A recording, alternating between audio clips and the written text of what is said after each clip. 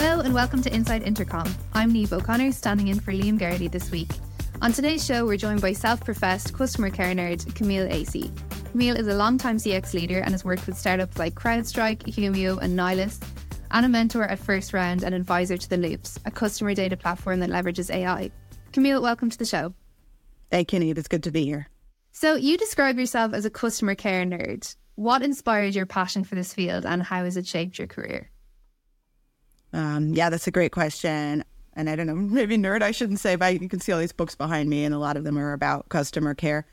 I guess at the start of my career with startups, I was working in a more generalist role. I'd been working in journalism and working as a writer in Europe, and I came back to the US knowing that I couldn't survive in New York City probably as a journalist. So I had to make sort of a career pivot. And at that time, a lot of startups were starting to blossom again, and people directed me. They said the kind of skills, the self-starter skills you have, the resources you have would be really useful in startups. And so I began working with them in a very like jack of all trades, Jill of all trades way, marketing, customer care, operations, sales, all sorts of things on the go-to-market side and also a little bit on the product side. And at a certain point, I was called on to assist customers and I really just started to like it. I remember one sort of heartbreaking moment where a woman called and she needed to make payment on something and she wanted to make payment and then get to the hospital to be at the side of her husband who was dying. And those kind of things where I could help someone and also just be another human being on the other side of the line really touched me. So I started letting that be known to other people, and they pointed me in the direction of a community called Support Driven, where I met other people. And I really think that was key to me sort of devoting myself to this, is just finding that tribe, finding those people that are like-minded and love doing this work and love being helpful and don't mind being paid for it. Yeah, I love that you talk about the transferable skills there that you brought to CX, because reality is CX people come from all walks of life and bring all sorts of perspectives. Well, what do you see as the current shortcomings or the opportunities that are being missed in CX, and what could people who manage CX leaders specifically do better? I mean, I think, and I've been thinking about this. There's a colleague of mine, we're working on, I think, a series of blog posts about this. I think for startups, sometimes they overhire in the area of customer care and bring someone in who's really senior when they don't need someone so senior full-time at that salary and with that level of oversight and experience. But then on the other hand, you see a lot of startups say, okay, well, the generalist, which, to be honest, I was a generalist at one point, but let's let the generalist be the customer care person. And that person, of course, can do the day-to-day work. But in terms of thinking about the strategy and where the organization should be in a year, 2 years, 3 years, how to hire, things like that, a lot of times that person's learning on the job. So I think it's kind of a Goldilocks that you're looking for. A lot of the time, somebody that has enough experience. And then there's a great opportunity now in the fractional space. A lot of customer care leaders, such as myself, are making ourselves available either as advisors or fractional CX leaders. And we can come in and help establish the strategy, but we don't need to work there, full time with benefits. We can come in a consultant capacity and bring that expertise into the organization. And then that person who's sort of that Goldilocks CX leader can run the day-to-day operations of the team. So I think that's something that's been a little underexplored in the SaaS startup space, is trying to find consultants that can come in and help you shape your strategy organizationally and also help develop your leaders who probably are lower level or more junior or mid-level. Absolutely. I'd say that rings true for a lot of companies.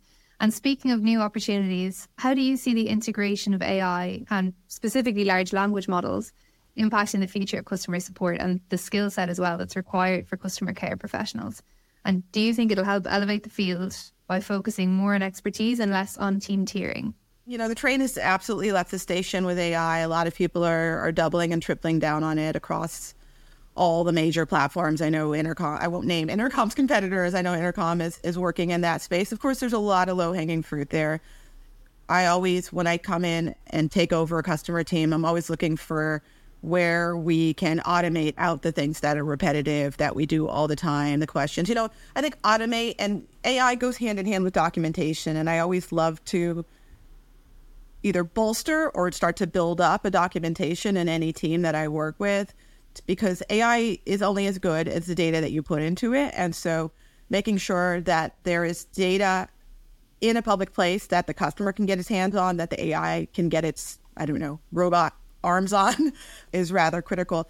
I'm middle of the road. I'm an advisor at the Loops, doing amazing work there, leveraging the data that particularly large teams can bring in to help them not only get insights, but decide what to do next. I think that's what's critical, is not just generating more charts, generating more spreadsheets, but like, which things should we do next? I think that's where leaders need the most amount of help.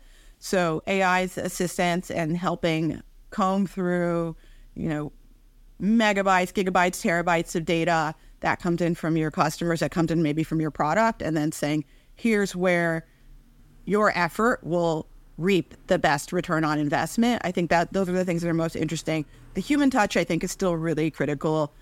As I mentioned, as I started with, when that woman called and she was so scared that her husband was in the hospital, he was probably going to die soon, and she wanted to talk to a person, like, no way I can connect with a person there and, just be an understanding ear on the other side. So I think that human side of it is always going to be really critical. But where things are repetitive, where things really can be self-service, I think that's a great opportunity for AI. And we'll see what and I think we need to get more sophisticated about the language as we go on as well. But I'll leave that to experts to tell us how we should talk about it moving forward. Yeah, I 100% agree. And that's something we speak about a lot here as well, is the human AI partnership, because both have different strengths. And once you utilize them both in the best way, you can really up-level your support offering hugely. Absolutely. To bring it back to your previous work, so you've written a really interesting blog post on speaking to CS leaders about navigating and managing teams in times of layoffs, which unfortunately we've seen a lot of in the last couple of years. And you emphasize the importance of embracing automation, creating templates and writing documentation, like you mentioned in your last answer, to streamline support processes. And could you share some practical examples of how leaders can effectively implement these strategies in the short term without compromising the quality of their customer care? Well, I think the first thing is that quality in the short term might go down. That's a decision that the leadership made. I don't think you are going to get the same level of quality with the 50% of the resources allocated to it, to be honest. And one of the things I emphasize in the blog post is the importance of the CS leader getting buy-in with the organization and saying, I might not have had a seat at the table when you made this decision, but now the decision's been made, here's sort of what's off the table. And it's a hard conversation to have. And I think people are so maybe frozen with fear about losing their own jobs. They don't want to have that. But I think the kind of leader I am, I always it's critical to me to protect my team. I think a great customer experience comes from a great team experience, and great teams feel like their manager and their leader has their back. So I think that's the first thing, is saying, here's, the entirety of what we have traditionally offered our customers with, 25% ref, a 50% ref. Here's what we can do today. Here's what we can offer you today. And in making sure that is clear and that there's buy-in, so that people don't come around and say later on, hey, retention's gone down or customer satisfaction's gone down. What did you do wrong? And we're like, well, we don't have all the people we need. And of course, we never want that. And you want to keep your eyes on those KPIs, regardless of whether, you're operating with a skeleton crew or not. But I think that step one is that human element of connecting with people who are leaders and saying, what things are non-negotiable and have to keep moving forward, and which things are we going to have to say, hey, this initiative we're going to put on the back burner, or this sort of bespoke care we were giving to this segment of our customers, we're going to have to move the bar up a little bit and say, top 5% get this sort of white glove experience, not the top 15%. So I think that's the most important thing. The work of documentation, I think, really should be ongoing as it comes up, and also trying to continue to fight for the time and say, okay, we might have support agents off the desk 20% of the time. but that investment will come back to us because then the AI automation tools that we're using can draw from the documentation that we're using. Also, our team internally can draw from it, because you have this on support teams so frequently where one person figures something out and then they don't get the time to write it down. So then anytime it comes up again, they're like, oh, yeah, Susan knows how to do this. As opposed to giving Susan that time off the support desk to write it down, put it in a place that's accessible to the entire team, and hopefully in a way to the customers as it is appropriate. And then those shoulder taps are reduced. So really thinking about, okay, you're going to lose Susan's time on the desk or on the phones or on the chats for a little bit of time, but that's going to come back to us because all those shoulder taps will hopefully go away, at least in this one area. Absolutely. And then from some of the things you mentioned there, like lack of time, lack of resources, and we've been talking about the introduction of AI and new technologies, are you seeing a hit to team morale, and how are leaders tackling that in your experience? The rifts are definitely, I think, across the industry, not just on the support side. I think you're seeing it across every side of the building. Less so on engineers, but even on engineers, I think if you log into LinkedIn, you're going to see the little green around people's circle all the time.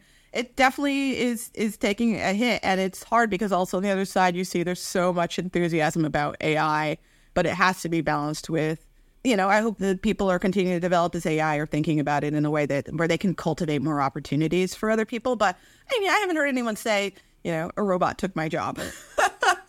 So far, we have this like dystopian idea. Nobody feels that way. They definitely feel like they still have a contribution to make. I think we all do, but it's not a competition. I don't think most of us feel like we're in competition. I do hear that maybe on the design side a little bit more. These design tools can be sophisticated, if a little bizarre, in terms of what they generate. So yeah, on the arts and designs and also content creation, because a little bit of effort in ChatGPT can get you a suitable piece of content, not a great piece of content. So yeah, it's something people are thinking about. And, I think the conversations I haven't heard a lot of conversations about how do we raise our game, across all the fields so that we bring something to the table. I've talked to someone who was thinking about going to a coding boot camp. Just before we continue with today's episode, I wanted to let you know that episode 2 of Off Script, our new series of candid conversations with Intercom, all about the extraordinary AI-driven transformation we're currently experiencing, is out now on YouTube. Here's a teaser featuring our Chief Product Officer, Paul Adams, discussing AI-first customer service. The best place for me to start is that technology only moves in one direction. Once you go through these before-after moments, you never go back. AI has clearly already shown us that it can help in transformational ways. It has given us a new way to do customer service, and that new way is AI first. The business that provides incredible customer service is the business that will win. And the earlier that people lean into this completely new mindset, the earlier they can deliver this incredible holy grail type of customer experience. It's a huge opportunity for businesses to literally change how people think about them. It's just a matter of time.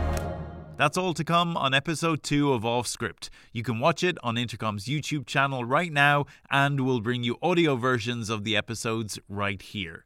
Now, back to today's episode. And I'm concerned about the future of junior developers. The quality of code junior developers can create, AI can create. And it's really senior developers and people with a stronger eye that are going to have the edge. So what do we do about everyone else who would like to raise up through the ranks and get to that place of senior developer?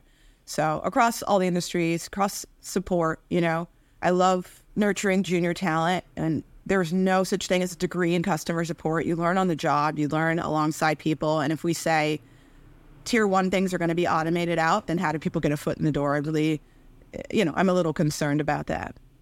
Yeah, absolutely. And it's something that we've been thinking about here as well, because we have an AI chatbot that we offer. And when you're onboarding new junior talent, how is it that you allow them to learn with the easy questions, with the easy queries that customers have, when the chatbot can really handle those now for you, and making sure that they get to that next level so they can begin to contribute the human element is something we're really looking at. You've mentioned in the past the importance of customer segmentation when you're aiming for a more tailored customer experience.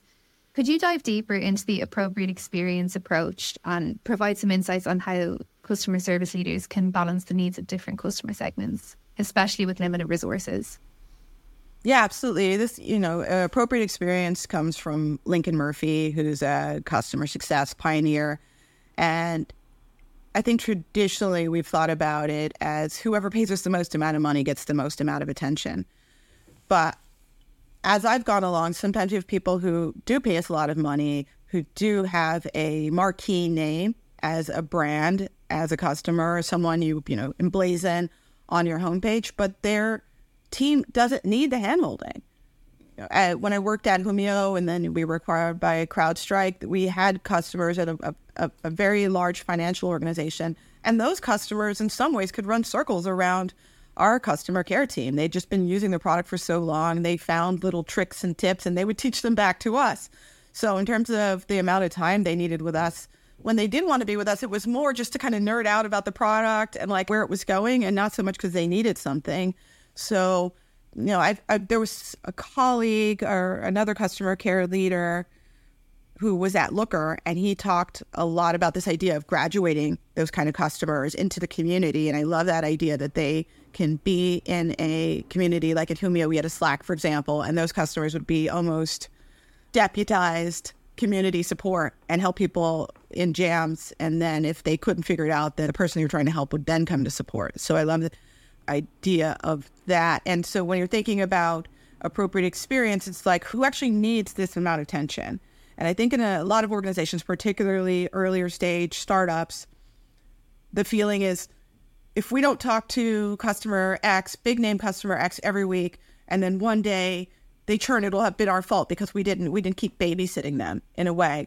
But there's got to be a way to leverage the product, particularly in SaaS, to keep an eye on what they're doing and then be responsive. And this is where automation also helps, where you can see that people are, let's say, in an area where they're getting a lot of errors, getting a lot of issues, then proactively saying, hey, we noticed you keep having an issue in this area. Could we grab half an hour with you to just walk through either what problem you're having or a better approach to this, that sort of thing? So a more reactive approach in some cases rather than just that steady drumbeat of every week we meet to babysit it. And I think that's born also of customer success being a newer space than account management, and a lot of organizations looking at customer success basically as a rebranding account management, which is not meant to be.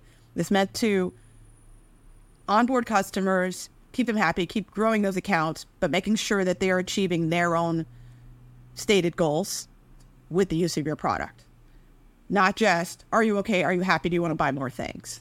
If they haven't achieved what they were hoping to achieve, then it becomes a pushy sales conversation, which I always make clear as a customer care leader, I'm not interested in that. As a customer care leader, if our product is not the right product for the customer, I want to be able to come from a place of integrity and strength and tell that customer this isn't the right fit for them. And I know it's not a popular thing to say. I've been told, I've been admonished from saying that kind of thing, but I think it's really important. And I think for your personal brand as a customer care leader and for overall organization, people appreciate that kind of integrity.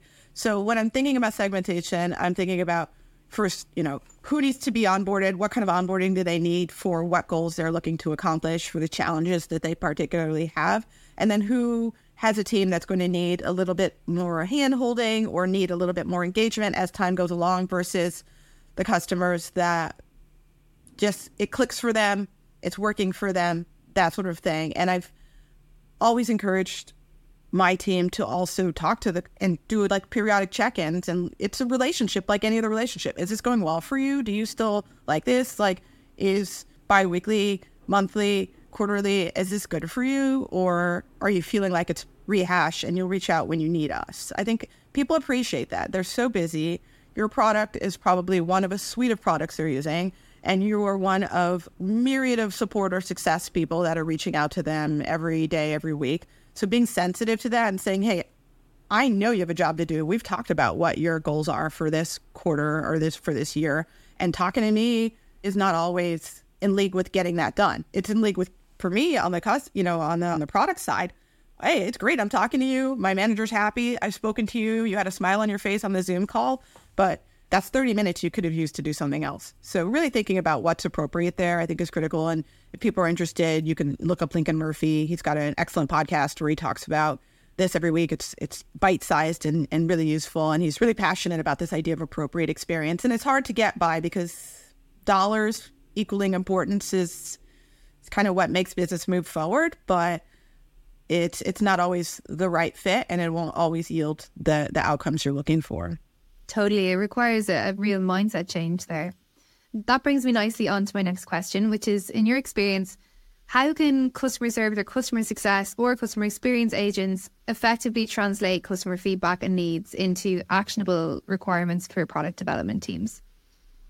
Yeah, this is something I'm also really passionate about. At my last company, there was a Slack channel where they would drop every bit of feedback they got from customers on phone calls, over email, that sort of thing. But it was reams and volumes of notes and links to gong phone calls and that sort of thing, but no depth in terms of here's how much revenue this represents, here's how many times we've heard this particular thing. It was just like, customer X doesn't like this, customer Y doesn't like this, customer Z wants this instead.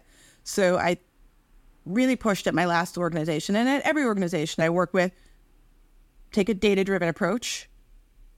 Don't slack the product team for every little complaint. As your organization grows, the amount of requests you're going to receive, the amount of feedback is just going to grow and grow. It's never going to be a day where everybody's like, all right, closing time, we've fulfilled all the feature requests. And as a matter of fact, here I have a board above my desk, and one of the things I printed out from one of Intercom had all these great resources on your website.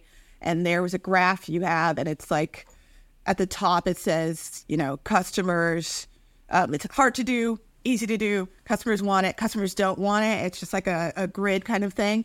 And I always love to show that to teams and say, hey, there's loads of things. Customers want lots of things. It's up to product to determine based on a lot of other input from sales, input from the market, input, of course, from the customer team as well. And also just our overall vision for what we want to achieve as a product and as a company. All those ingredients go into determining how our product changes. But I think our job as a customer team is to move beyond anecdotes and start to get into the data. And of course, as we talk about AI, that's when you have volumes of data, it's really helpful to leverage a tool like the Loops or like another tool that's out there to start aggregating and saying, hey, which things do customers bring up the most? And also pull in the data from the CRM about how much revenue that represents, that sort of thing. Talk amongst yourselves in the organization, on the GTM team, if you have one, with the product team, and really identify which areas do we want to place that bet on here. But I think it definitely starts from the customer team taking a higher level view and not this anecdotal. And, I love to hire people and work with people who are passionate and care about customers and want them to have a great experience with the product. But I think you can show that face to the customer and then end the Zoom call, connect with your team and say, what's actually really important here from the company's perspective? And you can always find language to communicate to the customer, hey, we can't do that right now. And, you're really important to us. And can you talk to us more about why this is a blocker? And will this workaround work for you? That kind of thing. But I think from an organization, you can lose yourself so quickly as a product experience if you're just like, let's fulfill every ticket that a customer brings in. And I think the sooner that customer care people are dissuaded of the idea that we're here to fulfill the wishes of the people who use our product, the faster you could start to have a conversation about what really makes sense and how can we be a partner to product and engineering in delivering the most amount of value for the most amount of people. Not for everyone, but the most amount of value for the most amount of people and the right people too. Which product can help you understand, here's who we actually are building this for. And that goes back to the conversation I had before where sometimes it's not the right product for certain people at a certain time. And it's a hard conversation to have. But I think it's important in keeping that focus and alignment on delivering a great experience to the people who you are trying to target. Yeah, it speaks to the number of hats that customer care teams have to wear all the time and the number of skills they have to juggle. Yeah, I think keeping a close relationship with product and not necessarily talking every day and slacking every day, but understanding what's really important to them and them understanding what's really important to you. I think that relationship is so critical. Any company I look at to, where I'm considering working, I always like to have a good conversation with the product leader there and understand what their priorities are and determine whether we can work well together. So to take it back to you, what's on the horizon for 2024? Do you have any big plans or projects coming up? I think I'm still really exploring this fractional space that I talked about before. I know at my last company, I really acutely felt like I was too senior of a customer leader for the needs of that organization, but I did have something to contribute. So I want to continue to explore the ways I can be of value to startups. I love that space. It's a nimble, super fun space, a lot of energy. And I think getting a great customer experience or delivering a great customer experience really starts at the inception of the company. So I am keen to keep having conversations with founders and early stage companies about what are the critical ingredients to grow into a big company that has a world-class customer experience. Great, thank you. And lastly, where can everyone go to keep up with you and your work? CamilleAcey.com. That's my website. I have a tab at the top. It's called CX Thoughts. So if you want to read what I'm thinking about CX, I've written recently about AI. I also wrote a 3-part about what it looks like from the customer care perspective when your team gets acquired or acquires another company. I had a great conversation with a bunch of my peers recently, and the amount of feedback, the amount of thoughts couldn't fit in one blog post, so I turned it into 3. And so if your company's in the process of being acquired, if you're acquiring something, or if you're just curious, I thought it was a great conversation, and I tried my best to sum it up there. So CamilleAcey.com, go there. You can contact me. We can chat. Also, I'm always game to talk to other customer care nerds or budding customer care nerds. Fantastic. I'm sure our listeners would be excited to check that out. And thank you so much for joining me today. Thank you. I hope you enjoyed my conversation with Camille Acey, and that's it for today. Join us again next week for more Inside Intercom. This is Inside Intercom.